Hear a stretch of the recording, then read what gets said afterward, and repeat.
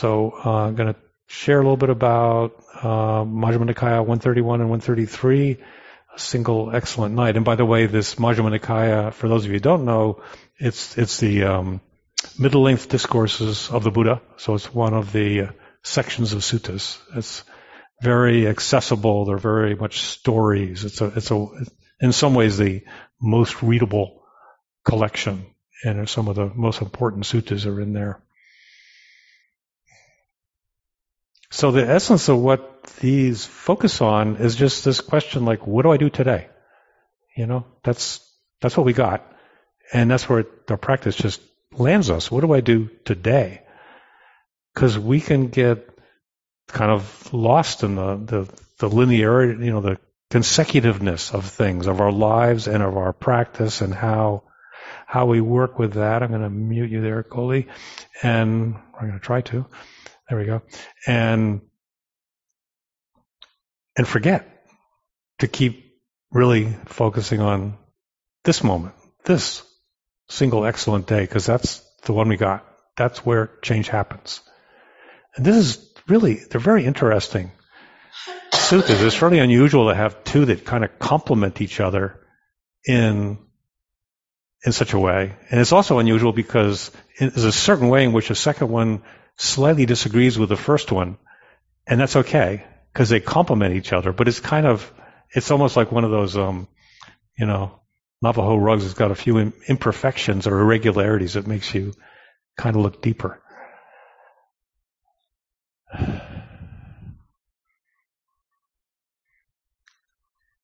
So what's the same in both of them, and I'm going to read a little bit because they're not very long, and the wording is amazing. What the Buddha said is amazing. So I'm going to read a little bit and then kind of parse it out and see if that's helpful. He states the focus on the present moment in a really powerful way.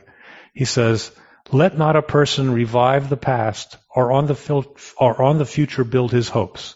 For the past has been left behind, and the future has not been reached. Instead, let him with insight see each presently arisen state. Let him know and be sure of it, invincibly, unshakably."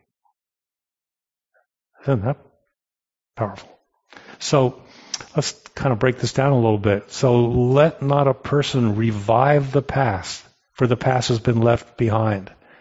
And I'm no Pali scholar, so I don't know what the Pali word translated as revive is, but it's such an interesting word, because revive the past, it's not like remembering the past, it's like you bring it up and make it alive, That's obviously what it's getting at, and that's where it gets sticky, when we think about the past and let it invade being here, or complicate being here, compromise being here. So he's not saying we shouldn't remember the past. That's relevant, it's part of how we understand where we're going. But not to get confused about past and present, and not to adhere to the past in a way that keeps us from being here. And we all know that's what comes up in practice a lot. We get into the past, we revive the past. That's when it gets sticky, Tell some story, something, some error we made, some way we've been hurt, some longing we have, and it's alive in us, in this moment. So to really cop to that, to really be aware that that's what's happening, and bring our mindfulness to that when it's happening, that's how we cut through that.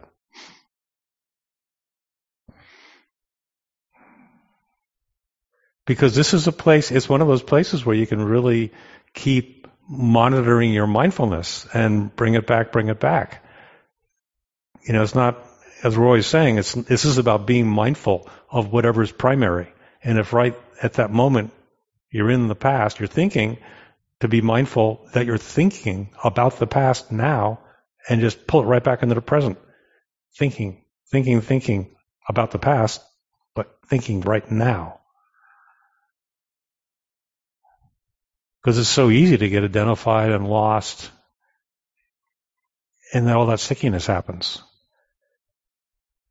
And then we concretize around whatever it is we may be remembering that's powerful enough for it to revive in us, even if it was 40 years ago or 50 or whatever it's been, long, long, long time. Totally gone, except when we revive it. So to really see that is powerful.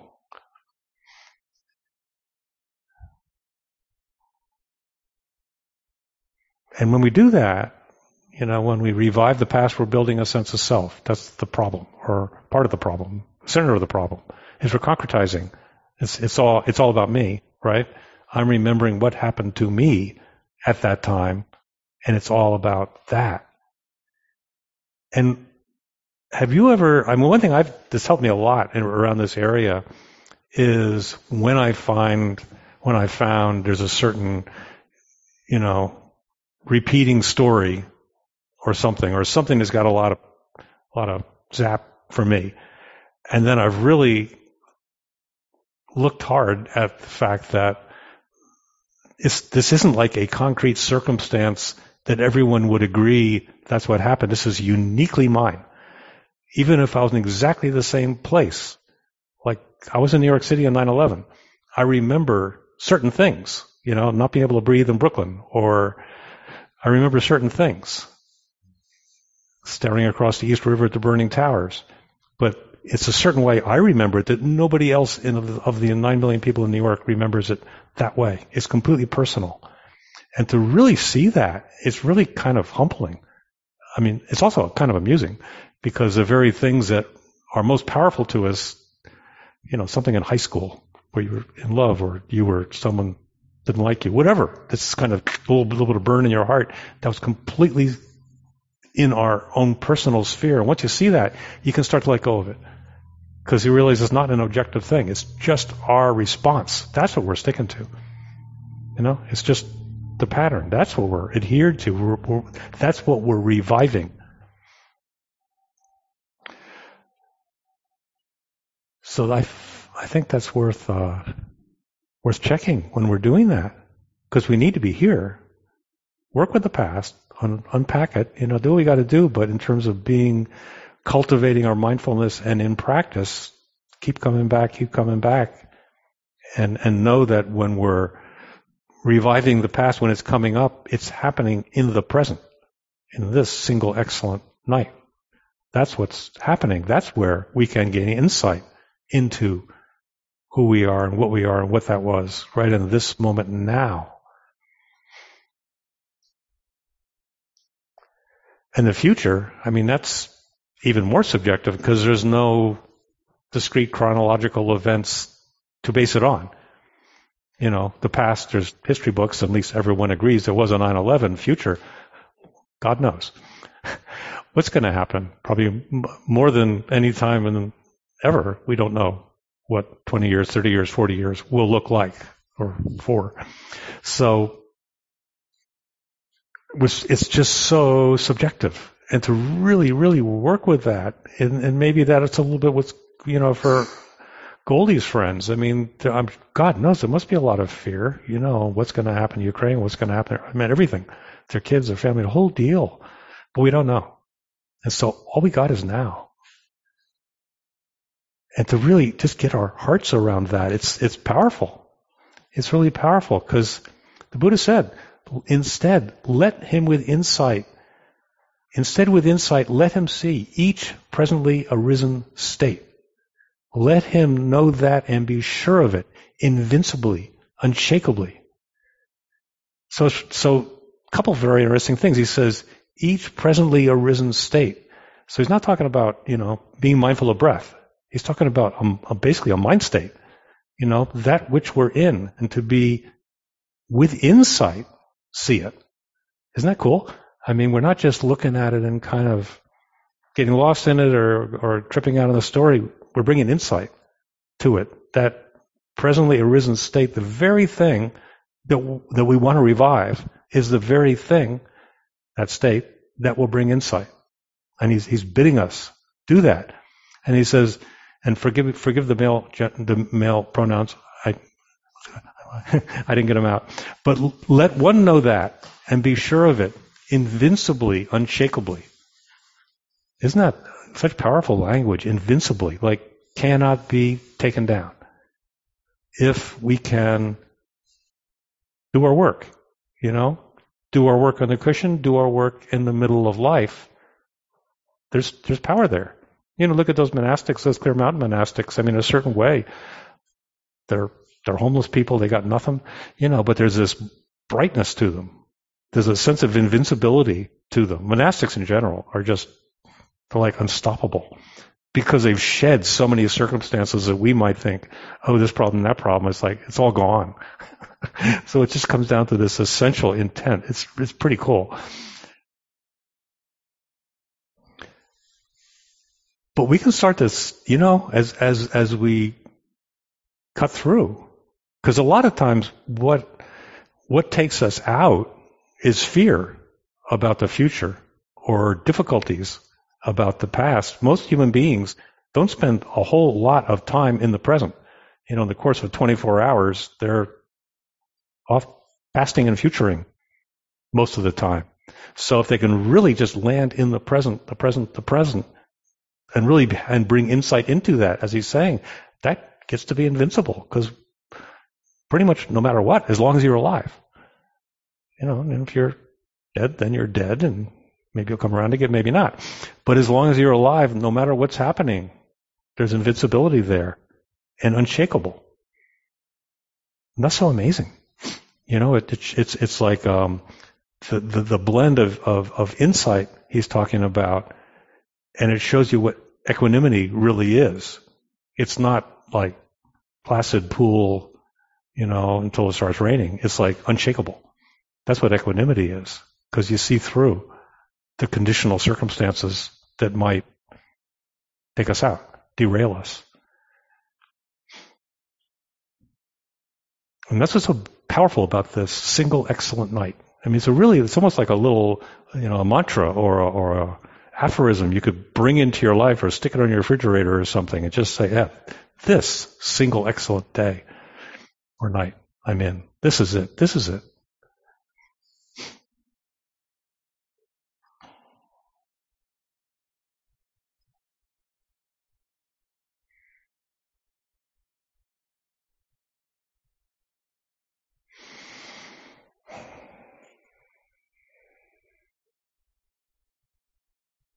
I write stuff and then I end up saying what I wrote down, so I'm just kind of scrolling through it, seeing if I missed anything. That's kind of my... I can't believe Ajahn Nisabo just does that without anything. He's like, oh my God. I bow to that. I cannot do that. Maybe someday. But it's okay. So this unshakable invincibility, we find it in our practice. And I think it's sometimes I've really been, how do I say, in my own practice, I've been doing a lot of work recently, sort of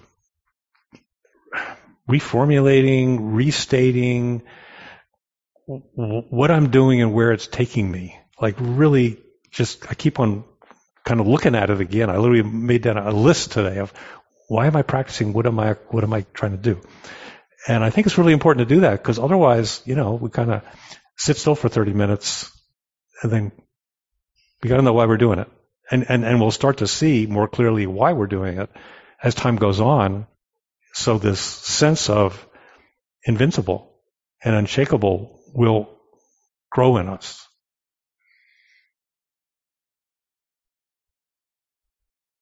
And then it goes this step forward in warning us of the alternatives. The Buddha says, today the effort must be made. Tomorrow, death may come. Who knows? No bargain with mortality can keep him and his hordes away. But one who dwells thus ardently, relentlessly, by day, by night, is he, the peaceful sage has said, who has had a single excellent night. So that's pretty intense. Because we got to do it today. Because tomorrow, death may come. And we all know ridiculous situations of people who suddenly died, right? Completely surprising. I mean, it's no secret, like Suze's Susan Pell, she's one of the local Dharma leaders. She's talked about this quite openly, so I'm not saying anything untoward, but her very healthy, vibrant partner went out for a run, and they were making a big dinner for all these guests, and he had an aneurysm, and boom, he was gone out on the trail. She didn't even know. He didn't come back, until she found out like an hour later that he was dead all of a sudden. And my men's group, I had a men's group. I'm in a men's group. I've been in it, oh my God, since 1991. There were 4 of us. And we had a meeting one night, and the youngest one didn't show up. And we thought, oh gosh, Jeff must have forgotten. He's spaced it out. Found out he died. He was out cycling, boom, he died. And he was the youngest one. So you just don't know. So this stuff drives us to really take the practice, this one, this single excellent night when you're sitting down. I've had so many teachers say, this might be the last one. Just think that. This may be the last one. I used to have it on my altar. Now I remember it. But to think of it that way. Anytime you're in cruise control, just go, yep, maybe the last one. How would I do if I knew that was the last one? Because it might be. No bargain with mortality can keep him and his words away. So this isn't gruesome. We all know that. There's no surprise, but let it perk up, invigorate our practice to make this day the single excellent one. But one who dwells thus ardently, it's that word ardent, it's in the Satipatthana Sutta, that we should be ardent in our practice, relentlessly, by day, by night. So, right, it's not just the 30 minutes when we're sitting on the cushion. It's like mindful all the time, as much as we can, in every way we possibly can. Picking up the thing on the grocery counter, being mindful when we're in a debate with the person we love the most who's being a complete butthead. But that's the moment we got to do it. Just that moment. Can't blame them. Or whatever, there's no such thing. That's the moment to be mindful. Aware, relentlessly, by day, by night. And it is he, the peaceful sage has said. It's funny, he puts it in this third person. It's funny he uses that term, peaceful sage, essentially to describe himself, I guess, who has had a single excellent night. So that's the ever possibility, but it's in the context of difficulty. Peaceful sage, in the context of the gnarliness of life.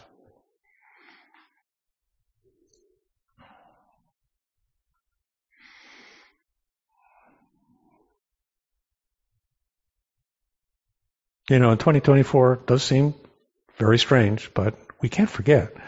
If you look at history, there have been so many times when there were just massive dislocations and wars, Genghis Khan, the French Reformation, the plague in the 14th century, I think it was, or 13th in Europe. There's times when people were just hammered by circumstance in extraordinary ways.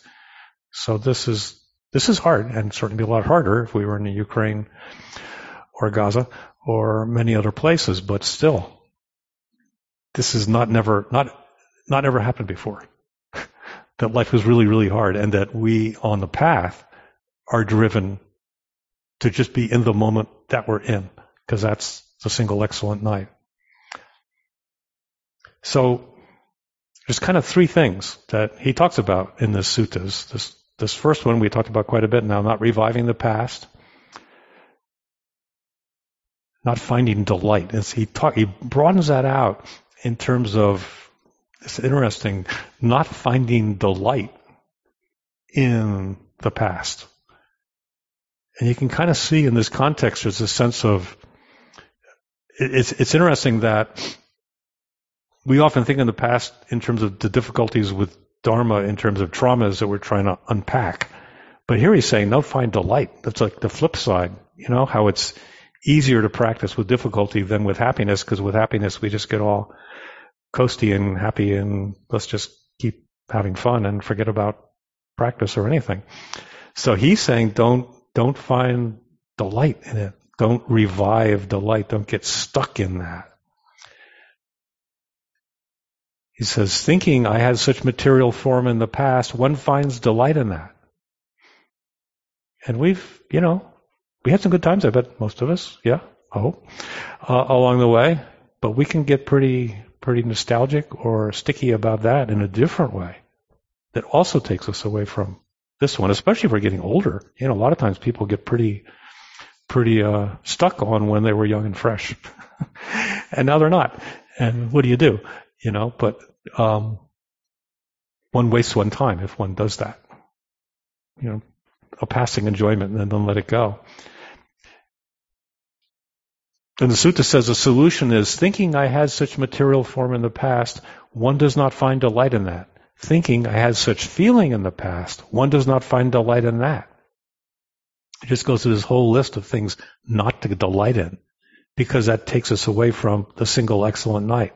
And it's just that stickiness, just kind of look out for whatever's sticky. If it's a delight, or if it's wallowing, or if it's being, hanging on to some trauma, let it go, let it go, let it go, not clinging.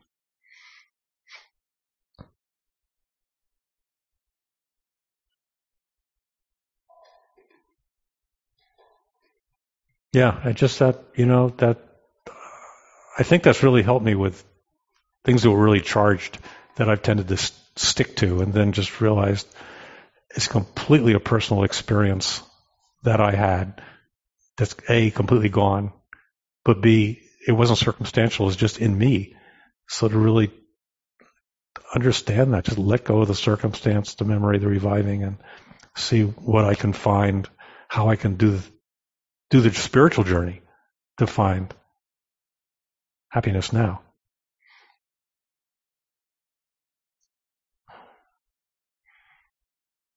And then in the last two things that in MN 131, the first one, the Buddha takes us into the power of mindfulness of the skandhas. It's very interesting. The skandhas, for you don't know, it's also called the aggregates or the khandhas in Pali, but that's the 5 aspects from which we make up a sense of self. We sort of create, it's sort of like Buddhist psychology, we create a sense of self. And they are body, Vedanas, perceptions, mental formations, and consciousness. And from those 5 things, we create a sense of self. And the problem is that when we think they're the self, then we get stuck. He says, how bhikkhus is one vanquished in regard to presently arisen states? Here, bhikkhu, an untaught ordinary person regards material form as self, or self as possessed of material form, or material form as in self, or self as a material form. Then he goes through all 5 skandhas. But vanquished, isn't that a great word?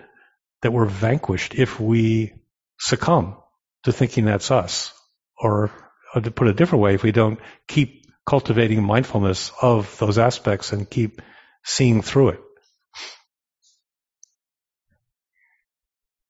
Because this sense of self, that's the very thing that's stuck in the past and stuck in the future. That's sort of what we've been exploring here, that when we're reviving a sense of self that had an experience. That's what we're sticking to. And the Vedanas, the skandhas can really help us see through it. Skandhas is Sanskrit, khandhas is Pali. But there's a way out. And the way out, the Buddha says, and how, bhikkhus, is one invincible in regard to presently arisen states? Here, bhikkhus, a well-taught noble disciple does not regard material form as self or self as possessed as material form. Does not regard feeling as self, perception as self, formations or consciousness as self. That is how one is invincible in regard to presently arisen states. So it's really worth exploring. When we're mindfully aware of them, then we don't get stuck.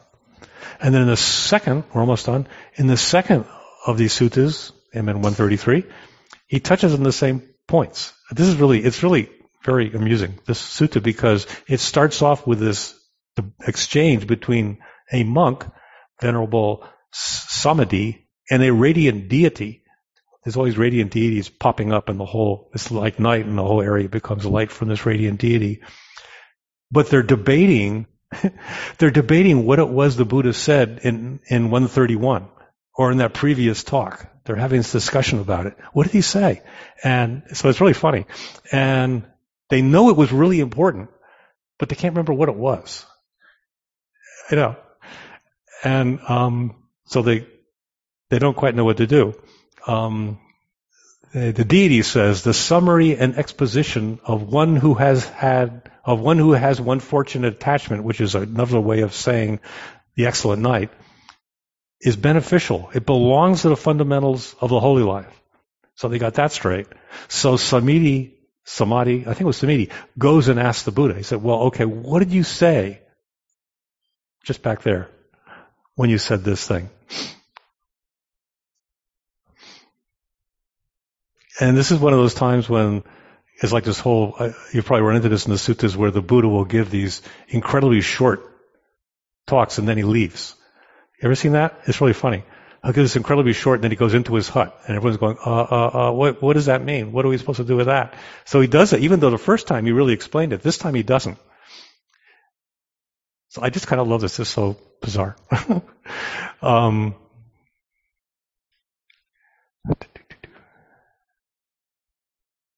So, yeah, right, he does that. And then, so they go to Venerable Mahakasana. This is what the downside of reading things that I do not know how to pronounce. But he's one of the great bhikkhus from that time. He's considered the master of clarifying the Buddha's brief statements. Isn't that great? He's the master of clarifying the Buddha's brief statements. So he's the man. He's the man. And they said, well, what did he mean? He basically said that pithy stuff right at the beginning. The Buddha says that and then leaves. And so this gentleman, he says that he refers to the six sense doors. He takes a whole different approach. And he says, my I must thus be in the future and forms may be thus. Setting one's heart on obtaining what has not been obtained. So he kind of puts it in terms of our sense doors and the things that we think we want to see or hear or experience or taste or whatever. And freedom, how do you find that? Thinking, my I may be thus in the future and forms may be thus. One does not set one's heart on obtaining what has not yet been obtained. Because one does not set one's heart thus, one does not delight in that. When one does not delight in that, one does not build hope upon the future. So it's taking us to the same place, just using a different doorway of the sense doors instead of the skandhas. And he goes to the whole thing in the present. So, and so the bhikkhus, always in the suttas, then they go back to the Buddha and they say, oh, here's what he said about what you said. And they'll reiterate the whole thing.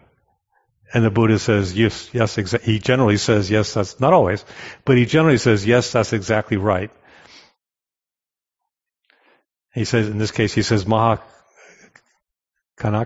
is wise, he has great wisdom. If you had asked me the meaning of this, I would have explained it to you in the same way.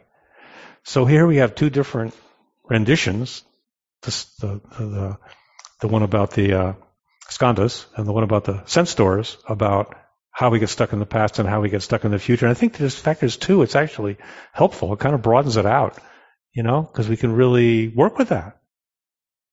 Think about our memories of the past and how we create selfhood around those, or how we often are attached to some remembrance of a taste or experience or a feel or an embrace, whatever it is, a very sensory kind of thing that we would like to recreate again, or in the future we might fear never having that again. I don't know. So the point of all this is to come back to this single excellent night. There's no past and no future. There's no things worth adhering to. There's no inherent self that adheres. We see through the fallacy of time, the fallacy of grasping, and the fallacy of selfing. And together, all those fallacies fall away and bring us to this, which is where we are anyway. We just get confused. So, as the takeaway, when we're practicing, in the morning, whatever you do, think about how powerful this is to just say, this is the one. This is the single excellent night that I got right now. And it'll help us not get diverted by past and future, by selfing, by sense doors, by any of that. Help us be in that invincible, bringing insight to everything that arises. Let me just sit for a moment.